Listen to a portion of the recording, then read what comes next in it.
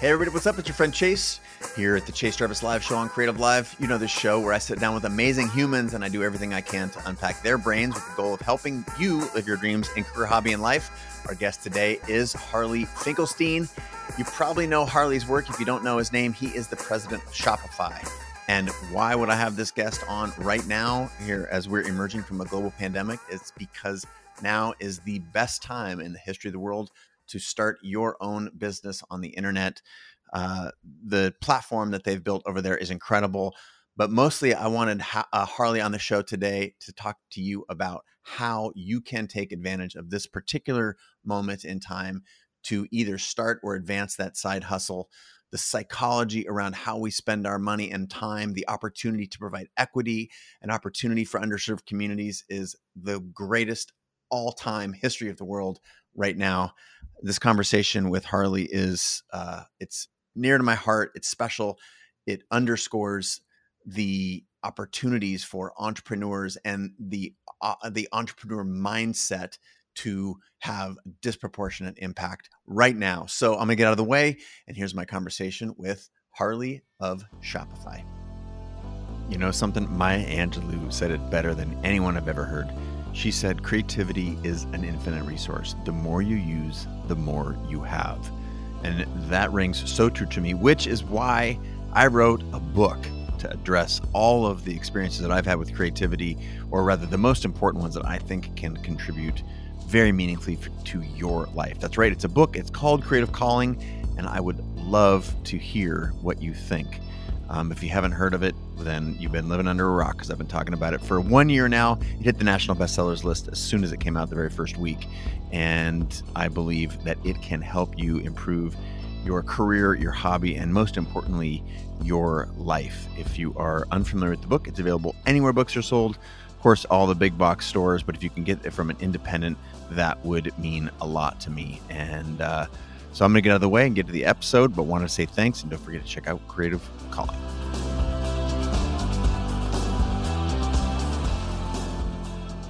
All right, Harley, welcome back to the show. Is this time number 2 or number 3? Do you remember? Second time. Yeah. Second time. Great to have you back. I get I get a gold watch on the third time, I think.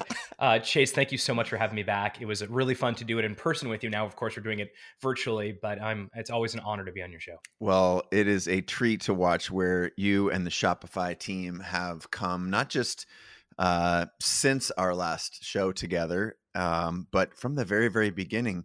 I will remind our viewers that you and I have been friends for, I think it's coming up on like a decade.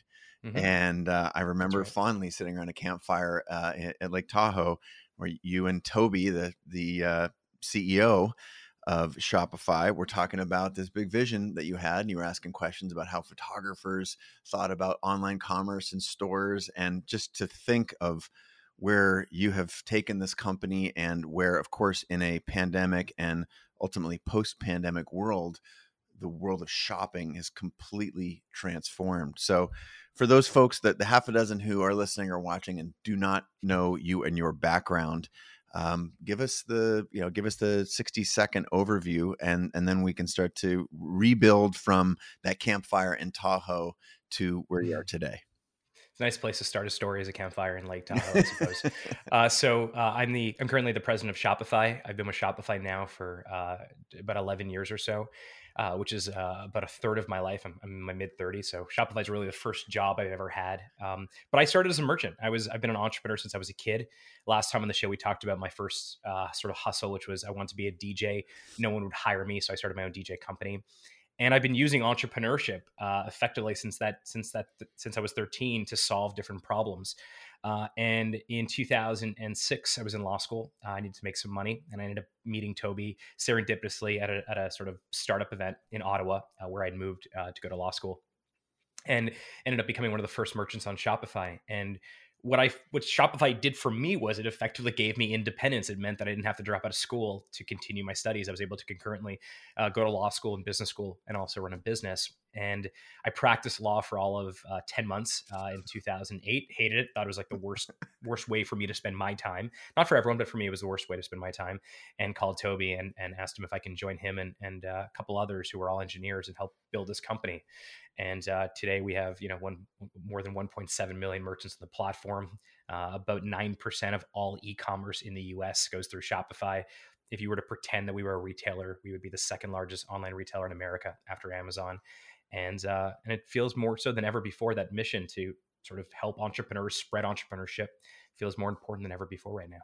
That is, your last point there was the laser beam that I want to focus on for a moment here, and why I wanted you back on the show, because we keep hearing in the media, we keep talking, at these, I just had two friends over, social distance, sitting 12 feet away from each other outside under heat lamps here in Seattle, where it's still a little bit chilly, just talking about, the idea of normal and what's different and what's changed. And, that is, it seems to dominate the media, it dominates individual conversations, it dominates the thought patterns that I'm having as a creator and an entrepreneur.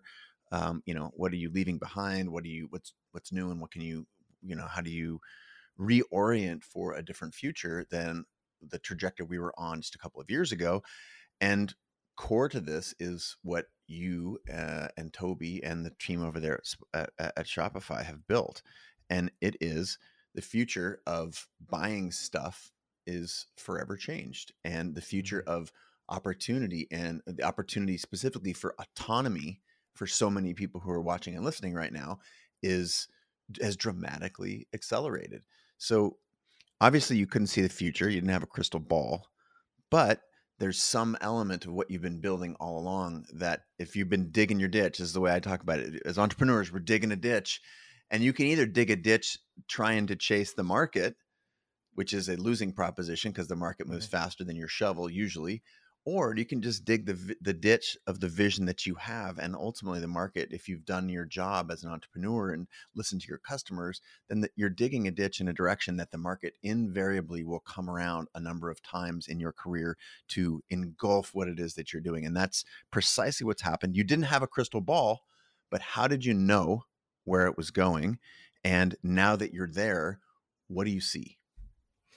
I think we saw in the early stages of the company that, for the most part, entrepreneurship is deeply rooted in so many of our stories. My father's an immigrant to Canada. When he came here in 1956, his parents became entrepreneurs. They didn't call it that, but that's effectively what they did. They started a little business selling eggs at a farmer's market, and they did that, until my grandfather passed away, for like 65 years. Entrepreneurship is so baked into the fabric of society.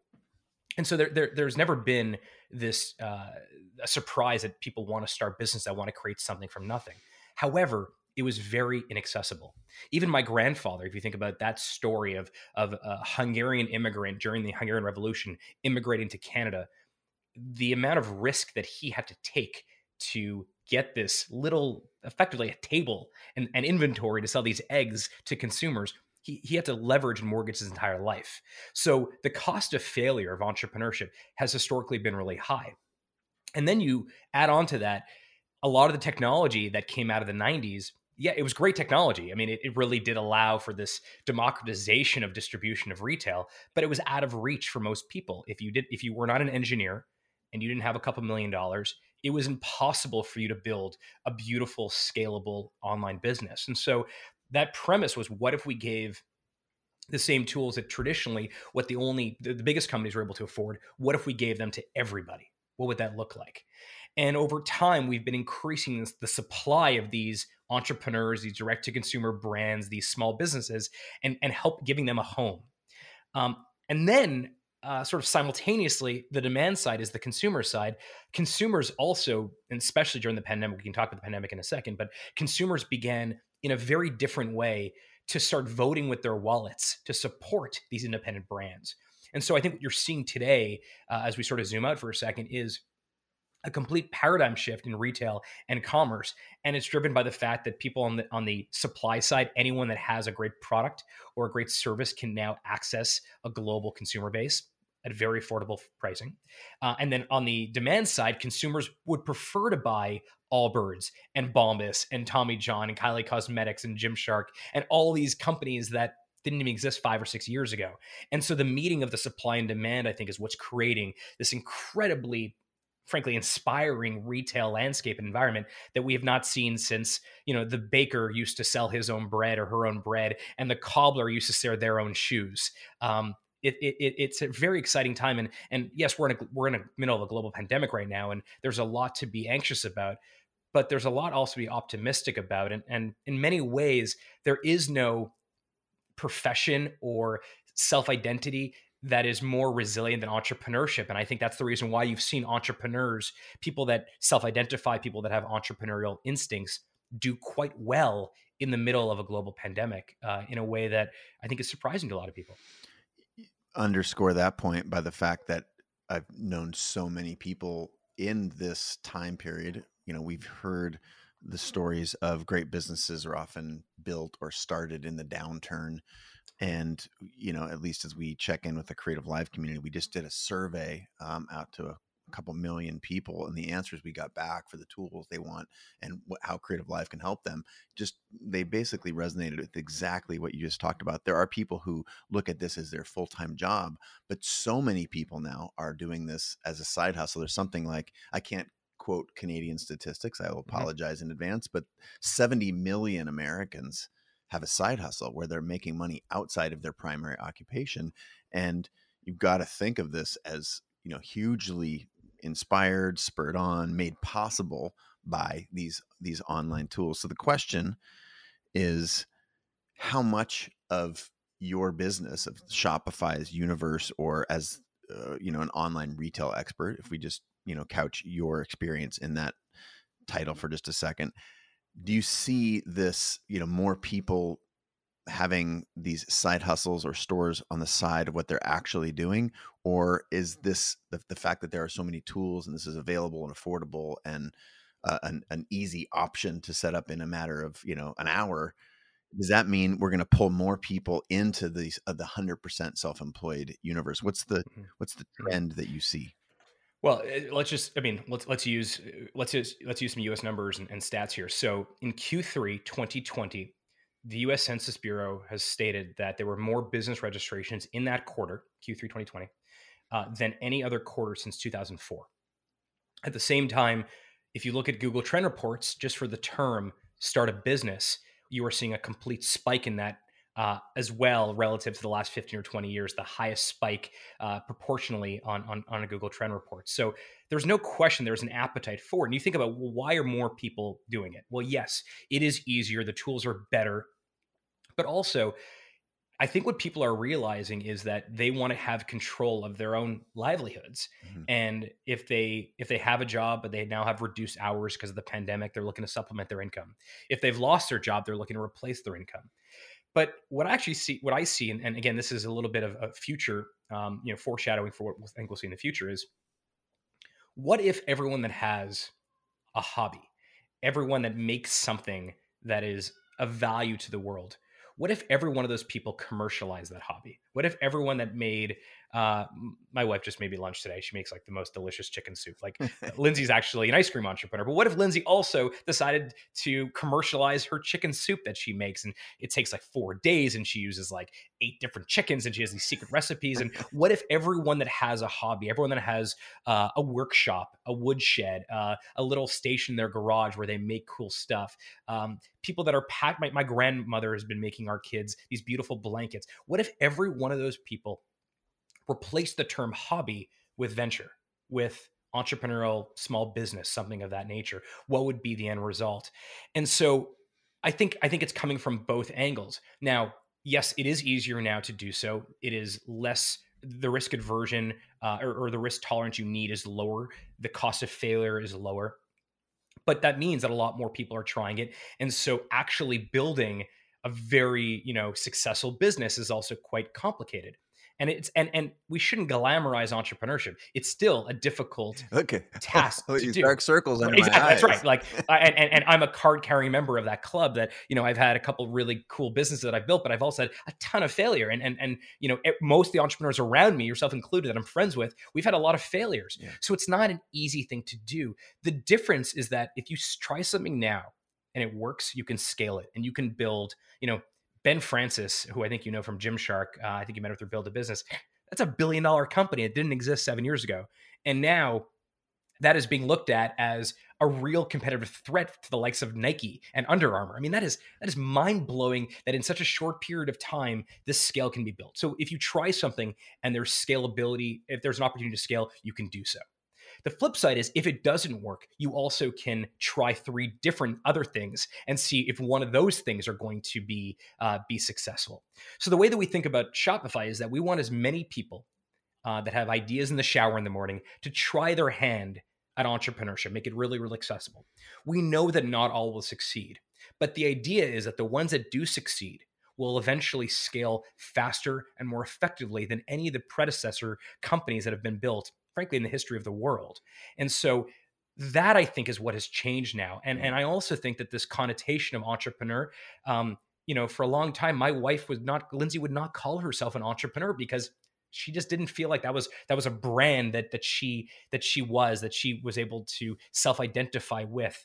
And I think we're now making it more accessible, inviting more people in to say, hey, look, this entrepreneurship thing, it's not just a great way to make some money. It's also a great way to self-actualize, to share your gifts with the world, to create independence for your family. Yeah. Those last few bullets there, and I think understanding how Lindsay identifies and understanding that so many people now can actually own that moniker, or at least rent it, as you said, and give things a try. And if it doesn't work, great. And if it does work, then you have an opportunity to scale something that was once not scalable. How much value do you all place on the concept of an identity? Because it seems like, when I used to ask people, like, what do you do? And as I was trying to build and conceive of Creative Live, like how can we help these people? And it just occurred to me how strong this concept of identity really is in driving human actualization and accelerating potential. And sort of if you call yourself these things, that actually frames so much of how you operate in the world. And then the contrary, for example, if someone wants to say quit smoking, and they say, I'm a smoker who's trying to quit, versus, because their identity is couched in smoker, versus identity in, like, I'm a health nut who's managing addictions that distract from that. There's just the flipping of that. So as at again, you're coming from the Shopify perspective, but I look at you as just having a wider purview. You know so much about online selling and entrepreneurship because you have 1.7 million entrepreneurs as your customers. So what role does identity play, and how do you feel like that has been shaped or reshaped across since the last time we talked, maybe a year ago, when the number of customers were last time it was 600,000, and here we are at 1.7 million, and that was just it's almost 3 times what it was last time we spoke, which is amazing. Which is why actually, there's a lot of really great stats that I love to quote. Our revenue is doubling, our GMV is doubling. We're now the second largest retailer in America. We're 9% of total league. All those things are really cool, but the actual number that I by far, if I was going to get a data point tattooed somewhere, the number that I actually think is the most important is the fact that every 28 seconds, a new entrepreneur on Shopify gets their first sale. And the reason that I believe in that I think it's so important, is because that moment when you get your first sale, that moment is when, for many of us, everything changes. That is the moment where your identity changes, where your self-confidence changes, where your audacity changes. You now have been brought into this new box, this new area of opportunity, and sky is absolutely the limit to that. So I know if you were to go to social media and you would ask the Twitter philosophers, is identity important? You would get 2 different schools of thought. One school of thought would be never be attached to any identity, or have very, lean identity, very light identity, so you can swap those things out. But the identity of an entrepreneur, to me, has been so valuable because it colors in a very positive, constructive way every decision in my life. It colors how I parent and how I treat my relationship with Lindsay.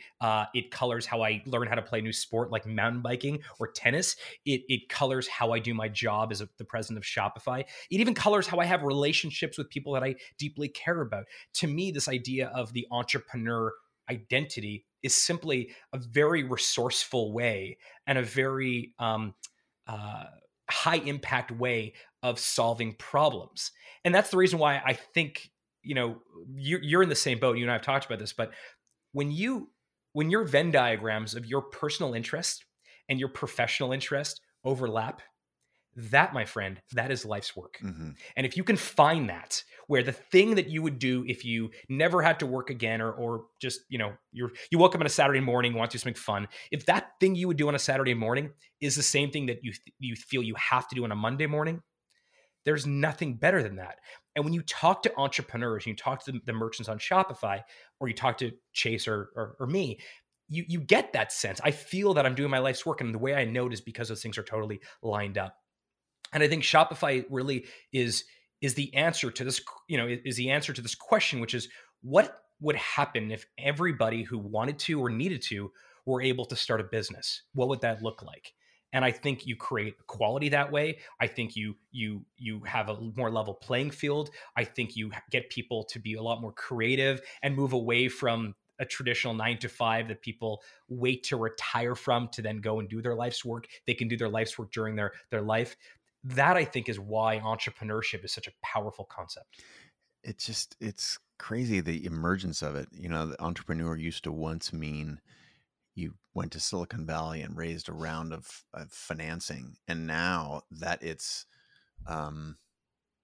made its way into every sort of nook and cranny of popular culture. You talked about it as an identity around being able to solve problems and start new things. And I truly think that's part of the why I asked the question, because it's almost like it's a sensibility, a quality in approach to life. And it happens to have a manifestation in business, but this idea of I can solve problems, I can iterate and test, and I don't know, it just It's amazing, right? it And is. actually, I'm glad you mentioned Silicon Valley for a second, because one thing that I think most people completely misunderstand about an entrepreneurial journey is that everybody's definition of success is totally different. I had this really cool thing that happened to me this summer. I was on a TV show. I was on Discovery Channel. It was called I Quit. I was one of the 3 stars of the show, quote unquote. And what we did is the whole concept of this show that we did with Discovery was, we would take people that had side hustles, had full-time jobs that they didn't really love, but they had these side hustles. And we would work with them throughout the course of 10 episodes. And we would try to convince them to quit their full-time jobs and pursue their side hustles. And when I went, this was filmed 2 years ago, pre-pandemic, but it aired summer 2020. But so I got a chance to spend a lot of time in person with each of these companies. And when you ask them why they started, every single one of them had a completely different answer. And none of them was, I want to make a boatload of money. One of them grew up, his name is Mike D. He's a barbecue sauce company. He lives in Durham, North Carolina. And he had never met anyone that ever had a family business.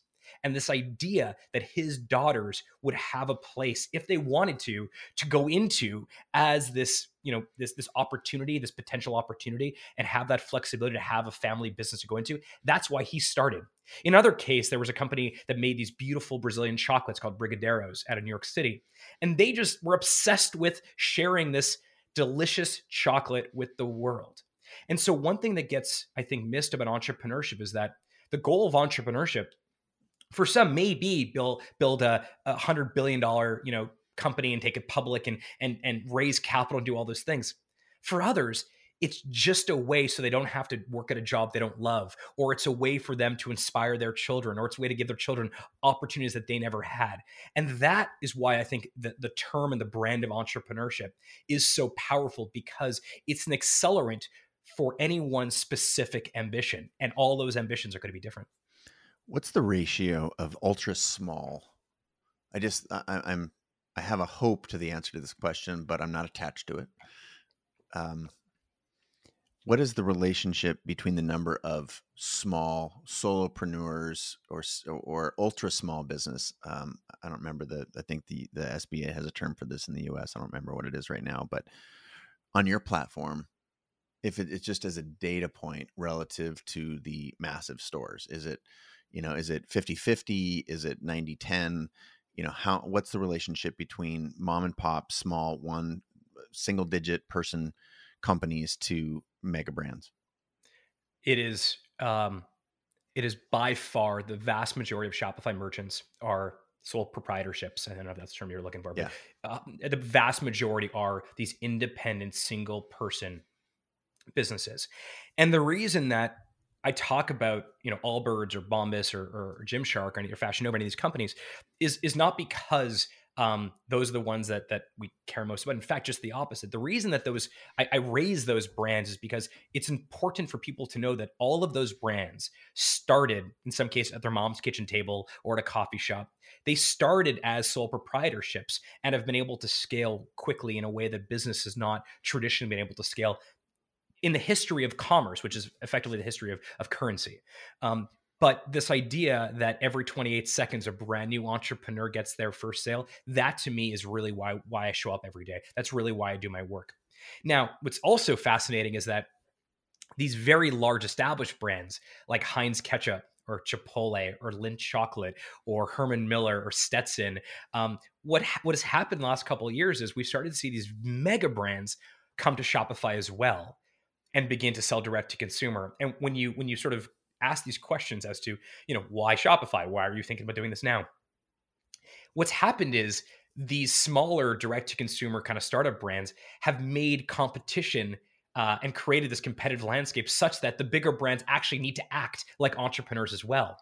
And in some of these companies, what you see is it's fascinating. In some companies come to us and say, "Okay, great, we want to bring our massive, brand onto Shopify, and we want to participate in an RFP process. It's going to be a 6-month sales cycle."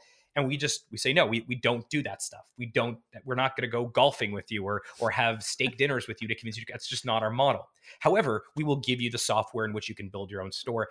And it seems to be that in a lot of these cases, there is someone in those companies inside of these big CPGs who is an entrepreneur or an intrapreneur who comes to us and sometimes just puts in down their personal credit card and just signs up the business for a Shopify store. And it's cool to see actually some of these companies not only act entrepreneurial, but have success as being entrepreneurs. Heinz Ketchup is selling direct to consumer. I mean, Schwinn Bicycle is selling direct to consumer. These are companies that realize the future of retail is completely different than anything that they've been working on. And they want to enter this sort of the same strategy and the same model as, that solo entrepreneur in Durham, North Carolina.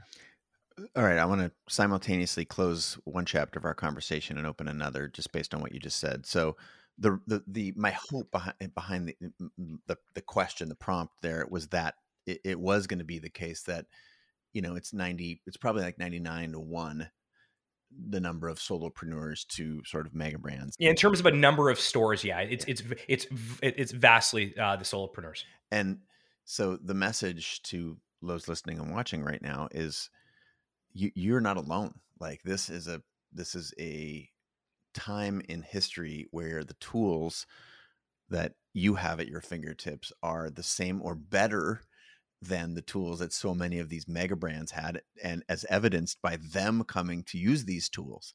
And so if you were ever hesitant about your ability to do this, know that 99 out of 100 or whatever the rough, I'm putting stats in your mouth, so I'll be careful to qualify that. But imagine 99 out of 100 people who are doing this on platforms and Shopify and platforms like it are just like you.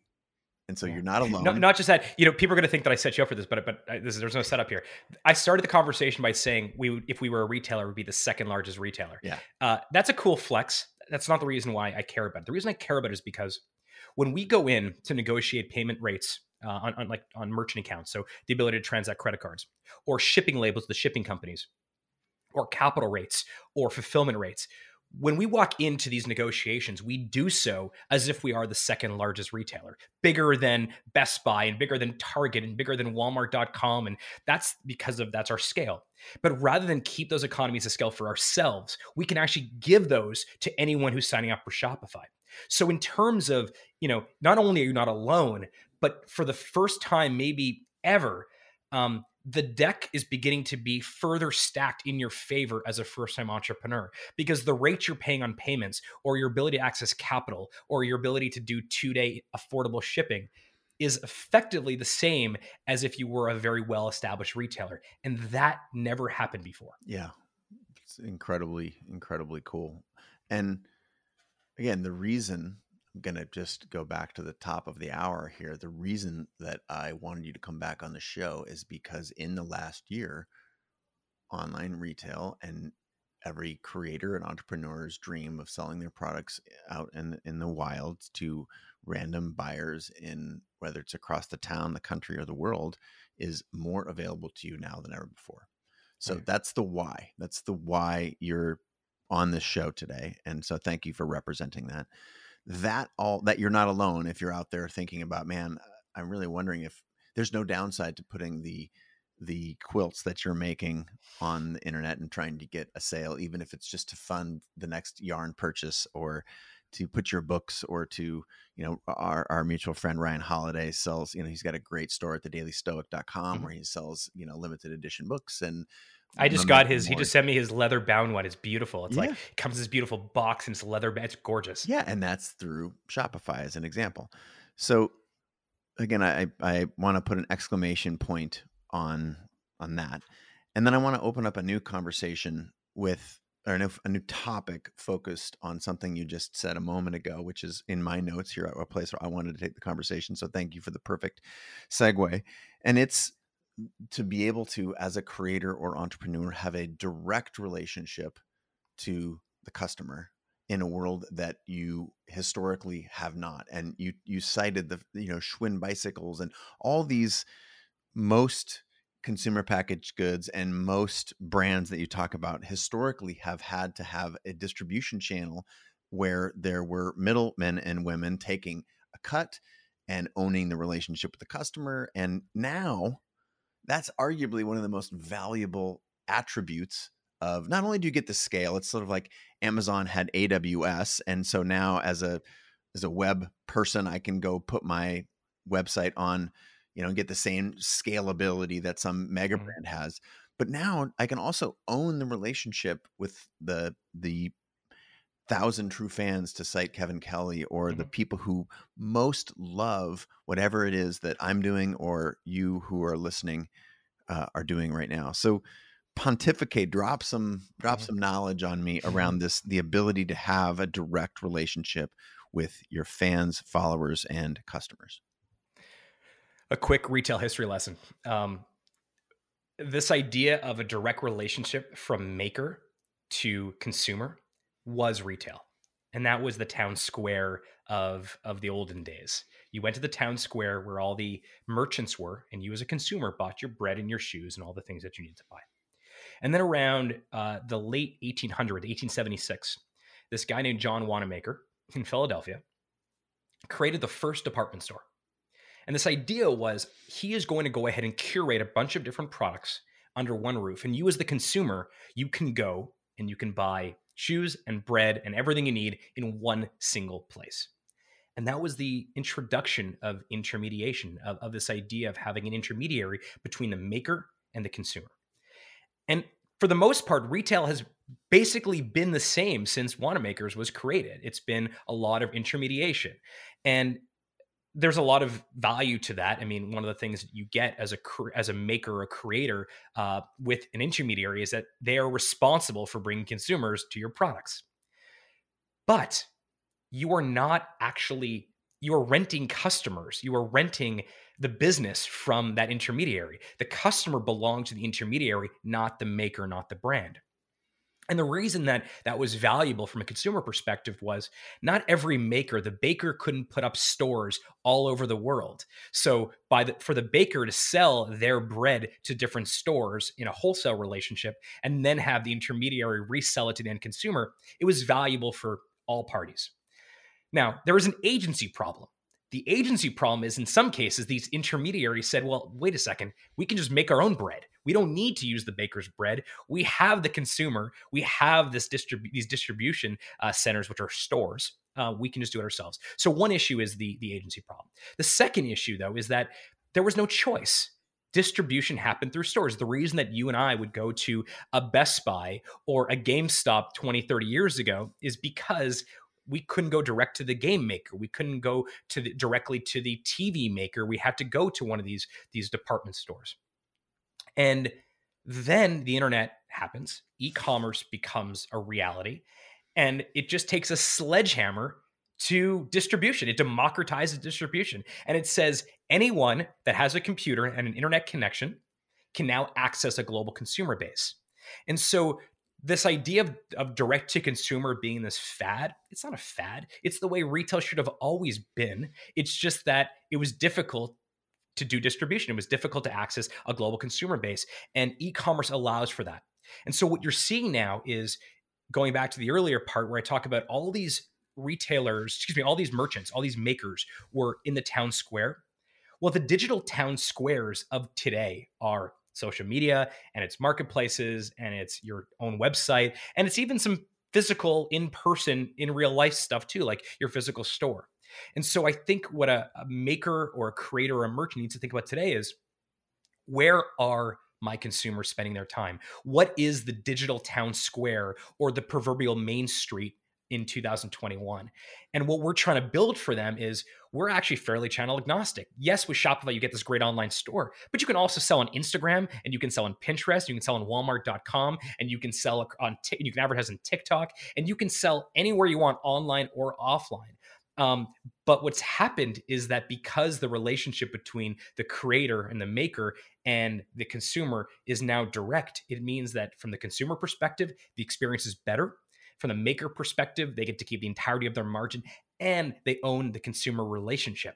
So, I mean, you can just peruse any magazine or any blog that talks about retail or commerce, and you'll see countless articles around the innovation that is direct to consumer.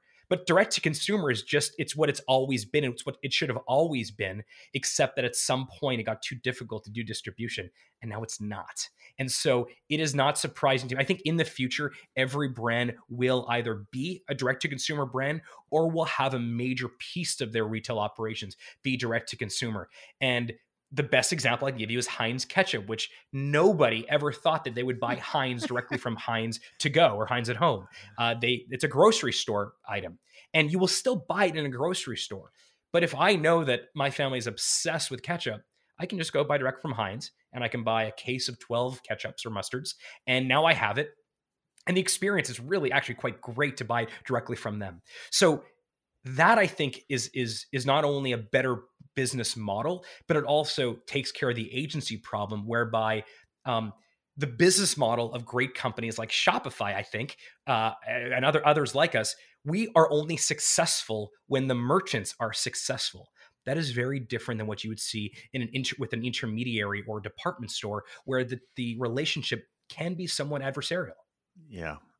Undoing that adversary, the distribution. Like I remember even maybe a decade ago, I had some insight into Nike's ops, and the relationship that they had with their distributors was very tense, because the distributor, like somebody as large as Nike, right? And when they switched to go direct, and then not all that long ago, Mm-hmm. it was very controversial, and Yes. all of their distributors were up in arms, and then they created the Nike stores, and the distributors, or the other, let's just use Foot Locker for an example. yeah, I know nothing about Foot Locker, but as an example, how can you compare the experience of buying a pair of Nikes in the Nike store versus in the Foot Locker store? You walk into the Nike store, It's a museum, it's a carnival, it's an experience, it's rich and interesting, and the art on the wall and the music that is playing and the education of the staff is so great. Compare that to buying it from some random retailer that sells Nike across and other products. As a consumer, you're not going to feel that's a better experience. You're always going to go the Nike route. And I think that is a great example of where it's going. Retail is going to get much better from a consumer. It's also going to get much better for the brands. I think that's a key takeaway. If you're thinking about this, for your own world, like, do you want to own that relationship? Do you want to control it, and control with a small c? Because, ultimately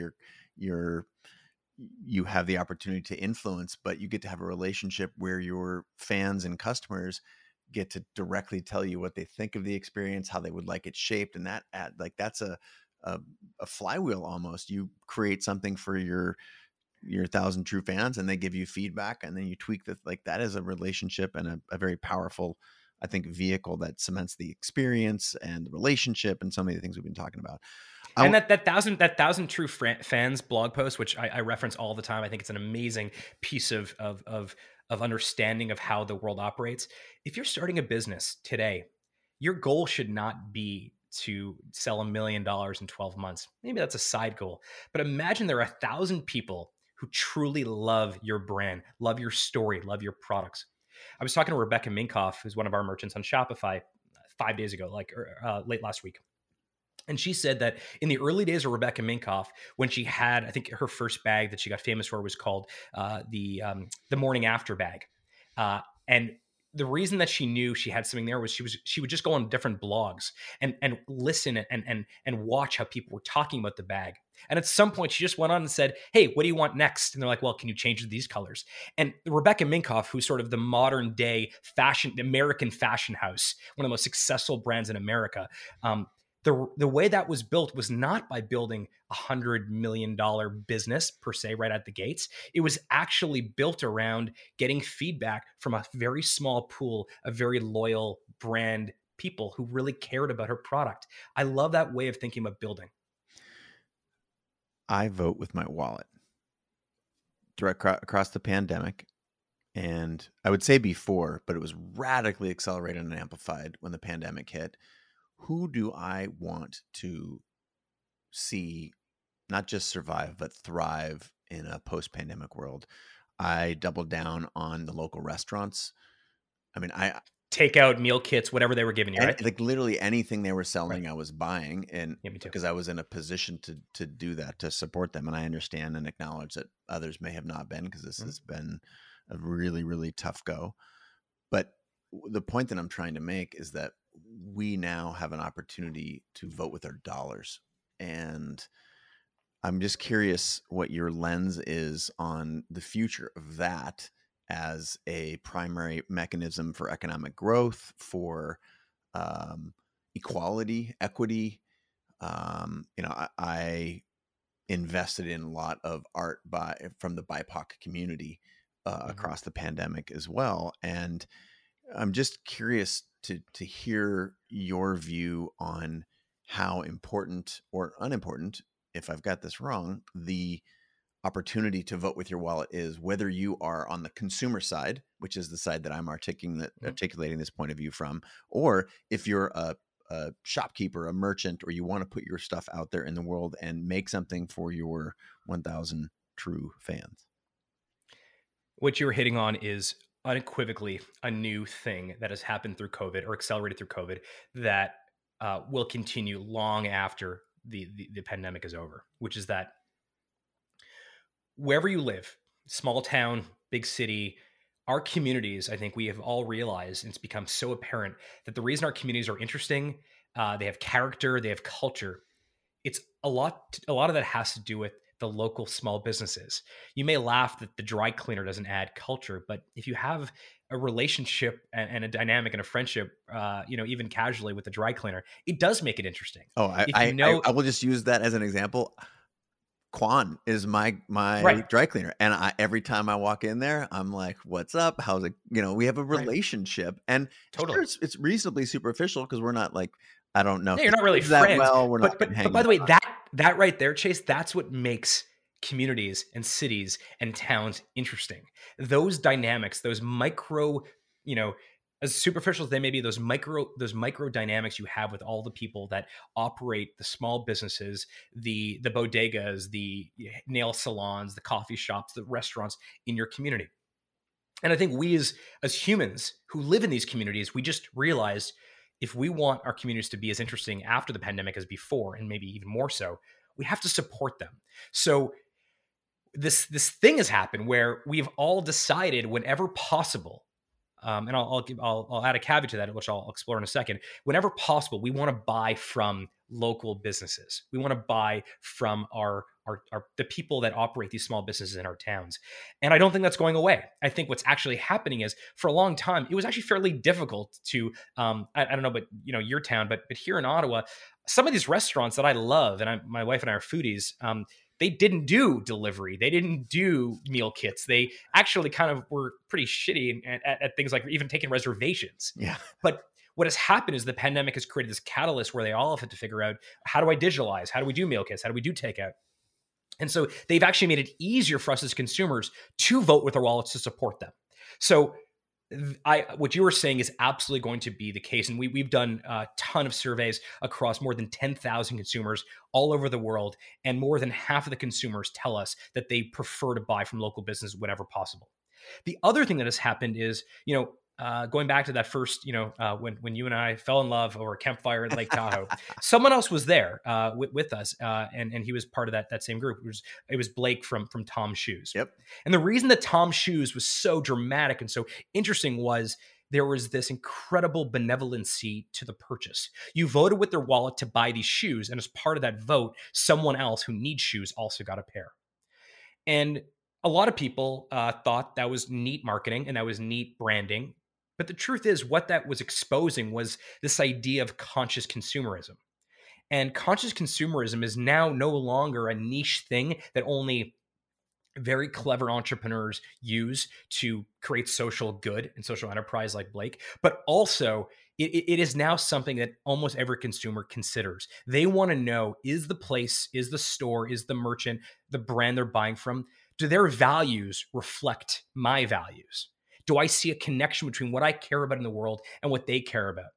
And so when you couple this idea that we want to support local businesses, and that's not going anywhere, in fact, it's increasing, and the fact that we as consumers actually want to buy in a way that feels like conscious consumerism, what you end up with is an entirely new way to purchase that actually is and this is sort of where you separate buying from shopping. If there are people that they want to buy some toothpaste or they want to buy detergent, they may go to the quickest, most convenient place possible because it's almost like a commoditized purchase. It's a utility purchase. It's a transaction. That's all it is. It has no meaning to us. But if they want to do some sort of shopping where they want to look at amazing new brands, they want to look at a catalog, they want to have an experience, they're almost always going to seek out more independent brands, more local brands, more brands whose values reflect their own. And that is the paradigm shift that I'm describing, which we are never, ever going back away from. This is the future of retail, what we're describing here. I got a moment of, I would describe it as chills, but just the fact to folks at home, I wish you could have been there around that campfire, with Toby and Harley and Blake, myself. It was a really interesting and special time where if you could have been a fly on the wall, what you would have seen is the future of so many of these things that we now take for granted. And I think, I'm just aware of the capacity that each of us have to truly affect the world.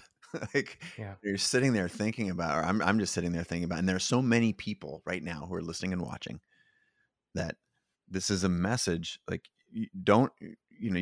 sure, you could want to be a fly on that wall at that campfire, but that campfire is in your front room right now. That campfire is in your local community. The people that you were seated across the table, whether physically or virtually, are part of the next generation of the businesses, and you have your voice, your ideas, these things matter. I'm just looking back, and while there are, you could say there are special things about each of us, there was also nothing special about that group. Just a bunch of people who are committed to innovating and trying and failing, and that's just like, wherever you are right now at home in your underwear in Ohio or Ottawa or Ontario, or I don't know any more O towns to name. But I just, but that also describes something that we've talked about before, which is this idea of building your own tribe, your own community, wherever you are. It can be virtual, it can be on the internet, it also can be in person. But one of the things that I one of the things I've been very fortunate, I think you share this as well, Chase, that I've been able to find like-minded people on similar journeys in completely different venues and verticals and industries. But what we share together is this idea of a deep, deep frustration with the status quo, yeah. And also this deep ambition for how do we make things much, much better. And that's the reason, to take this full circle, that I think identity matters, because one of the reasons that I think we were able to connect is you're like, well, hey, I'm Chase. I'm like, hey, I'm Harley. I'm an entrepreneur. I'm entrepreneur too. We immediately became connected, even though you are far more, you're a lot more creative than I am. You're far more right brain than I am. You think a lot more about makers and creation and the arts and photography. And I'm thinking about software and technology. But where our Venn diagrams overlap is on this idea of ambition and being completely unsatisfied with what is currently in front of us. That I think is such a neat thing. So true. And my man, you're everywhere right now. Like you and Toby, I'm like every podcast. You've been on Mad Money with Kramer.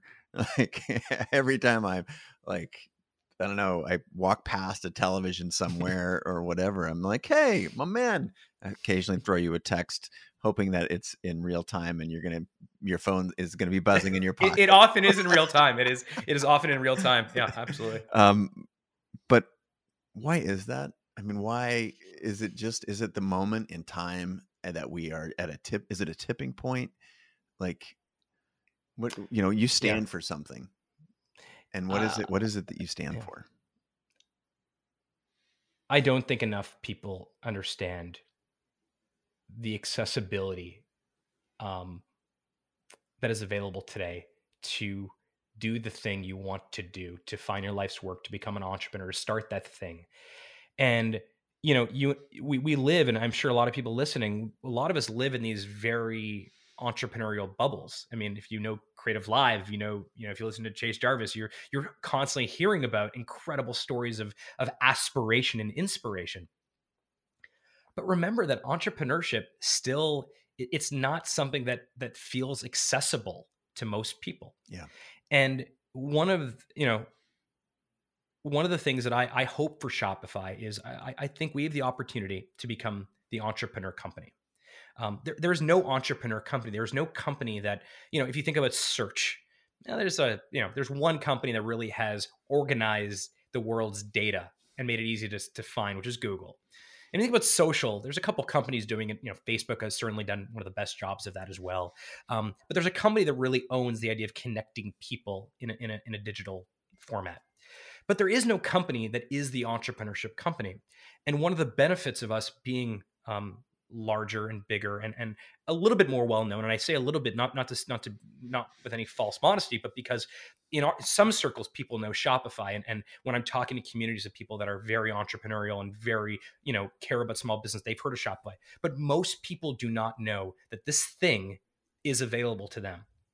And I see it all the time when I meet someone or someone sends me an email and says, I want to start a Shopify store, but I can't afford it. Or I don't know how to code. And I explain, well, first of all, there's this amazing trial to get just to play around. Also, it's $29. And also, if you know how to use email, you can build a business. And it's not even about Shopify per se. If they decide to go start a business on another platform, that is okay. This idea that more people become entrepreneurs, that there are more voices participating in this journey of business creation, that I think is really important. And it's even more important now because whether you believe Shopify is the entrepreneurship company or not, it's tough not to believe that the backbone of the recovery of this whole pandemic and that the future of business looks like small businesses. So it would feel I wouldn't be doing justice to the mission if I didn't use every opportunity. We didn't use every opportunity at Shopify to tell the story of the 1.7 million entrepreneurs on the platform, specifically those that didn't have a lot of money, that had no connections, had no network, didn't have, well-to-do parents. They were just regular people who decided that they wanted to share this thing with the world because they had this thing they wanted to put food on the table, or they wanted to give their kids a family business to go into, or they wanted to share their delicious chocolate with the world. And that's the reason why we were trying to use all of these different ways to. We have a TV show, or a documentary that came out literally a week ago on Disney Plus. It's called Own the Room, and tells the story of like these young entrepreneurs. I mean, these are teenagers who start these businesses and they compete in the global entrepreneurship competition. And it doesn't say Shopify once in the entire documentary, and that's perfect okay for us, because what we hope these documentaries on things like Disney will do is they will maybe inspire one more person to consider entrepreneurship, and then one more person may inspire two more people. And ultimately, if there are more entrepreneurs in the world, things are going to get better. Things will be a lot it'll be a much better world for all of us to live in. I know that sounds very Mother Goose, but that's true. Entrepreneurs do make things better in my view. Well, underscoring all of this is the concept of equity, right? And part of when the pandemic hit, Creative Live was like, well, we're in a position, perhaps a unique position to help people in this moment, because they need skills now more than ever before. They need community now more than ever before. We made a bunch of health and wellness classes free in order to help, mental health, physical health. People were trapped inside. And it occurred to me that comes from a place of privilege. And here you and I are talking about it. Ostensibly, it is privileged to be able to talk and think about this, but what are you guys doing specifically around helping communities that are disproportionately affected by the pandemic?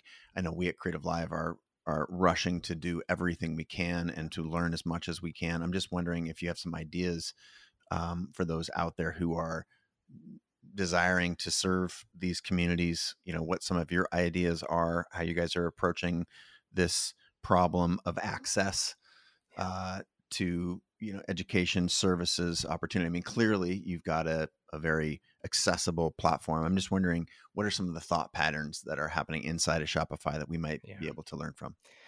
It's a great question. There's some very tangible ones. So we've now given out about $1.7 billion of loans to merchants on the platform.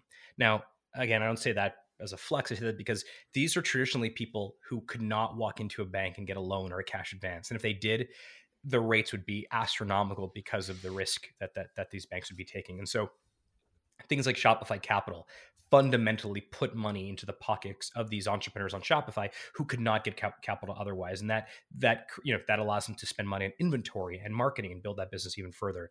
One of the things that I'm probably most proud of, well, actually two things. We have this thing called the Shop app. The Shop app is this shopping assistant for consumers. It's any given day, top 3 or top 5 most popular shopping apps in every major app store. And there are 2 tabs. There are 2 discovery tabs in that Shop app. One app is so you can discover local businesses in your community. So we just geolocate where you are as a consumer, and we will show you local businesses in your area where you can purchase from. And the second is Black-owned businesses, where you can find businesses owned by Black entrepreneurs. And the reason is their access is just, it's simply different. And in order to level the playing field, you have to also understand what each playing field currently looks like. And so by doing so, we simply expose more consumers to more Black businesses and more Black business owners. The third thing that I think is I'm probably most proud of is a couple of years ago, I met a guy named John Hope Bryant, who's creating Operation Hope. And we spoke a lot about this idea of, he was sort of banker of the year, but a very prominent figure in the African-American community based out of Atlanta. And his view is that financial literacy is a major, major catalyst for equality. And entrepreneurship and building a business is a major catalyst for equality. And so we created a program 6 months ago called 1MBB, 1 Million Black Businesses. And the entire goal is to create 1 million brand new Black-owned businesses on Shopify. And We do so by education. We do so by giving them resources. We also do so by creating these role models in different communities, particularly in the US, where one person who has built a successful business as a Black entrepreneur is now able to act as a flywheel and a distribution channel for many others. And that idea that having more role models in a community creates more interest, and maybe I'll do that same thing as well. We're probably not doing enough still. But we're doing things that we think can have a real impact. And 1 million Black businesses is one of the things that I'm most proud of. I joined the board of that organization a couple of weeks ago because I felt so compelled to say this actually may create real change. And create change we must. Man, that was a fast hour. It was, yeah. It was fun. I'm really glad you invited me back on, Chase. No, it just, the landscape has changed so much. The opportunities are so ripe. The amount of, I think, just sort of like pent up, what should I do with this next chapter? So many people are, there's introspection and fuel and motivation and empathy. And there's so much in the like brewing right now that we have to do what we can to get it out. So I think we talked right when the pandemic hit, and I said, how's business? And you were like, man, it's hard to really compare what the opportunity amidst so much pain.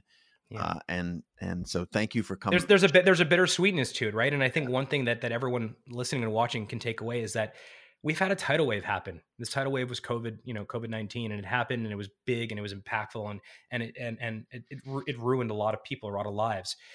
But what you saw two different types of reactions. You saw one reaction, which was grab your towel and run to the shore and wait for the tidal wave to go back to sea. But you also saw these incredible stories of resiliency and adaptability where people just grab their surfboard. And I think that, hopefully there are no major COVID type pandemics that happen again in the next while. But as an entrepreneur, as a business owner, as a creator, as anyone, as someone that cares about creating value in the world, you're going to see tons of these tidal waves continuously come at you. And you have that choice. You can wait for the wave to go away, and you can wait for the status quo to return, or you can grab that surfboard. And you talked about restaurants at the beginning of this chat. Some of those restaurants, they stopped being restaurants. They realized their job is not to create dining experiences inside. Their job was to feed their consumer with delicious food, or it was to create hospitality, or it's to create a feeling of warmth and connection.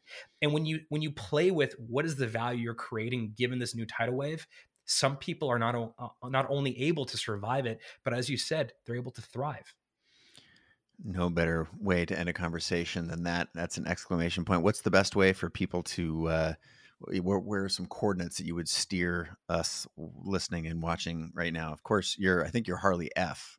I'm Harley F on Twitter. I'm at Harley on Instagram. And of course, Shopify.com is where you can find a lot of stuff. And if you want to watch Chase and I banter about all types of stuff, hijacking one of our conversations on Twitter is always a really great way to do that. So yeah, we welcome your engagement. And Harley, man, thanks so much. Congratulations on the success you've created for yourself and those in the Shopify family, but also the more than 1.7 million businesses out there that you are empowering. So I want to say thank you personally. And until next time, everybody out there in the world, good luck keeping your universe driving and thriving. And we're here for you. If you need anything, reach out on social. Until next time, I bid you all adieu. All right, thanks for listening. Hey, before you go, I want you to know that I never, not for a millisecond, take it for granted that you have decided to spend some of your time and attention here on the show with yours truly, guest or no guest. It's just an outright privilege. I don't take it for granted for a second. I want to say thank you. In line with that, this is a community, and I would love if you've been moved or inspired or whatever to share this with anyone that is in your universe. Feel free to shout questions and just even a shout out to yours truly or the guest means the world. I want to say thanks and have a good one.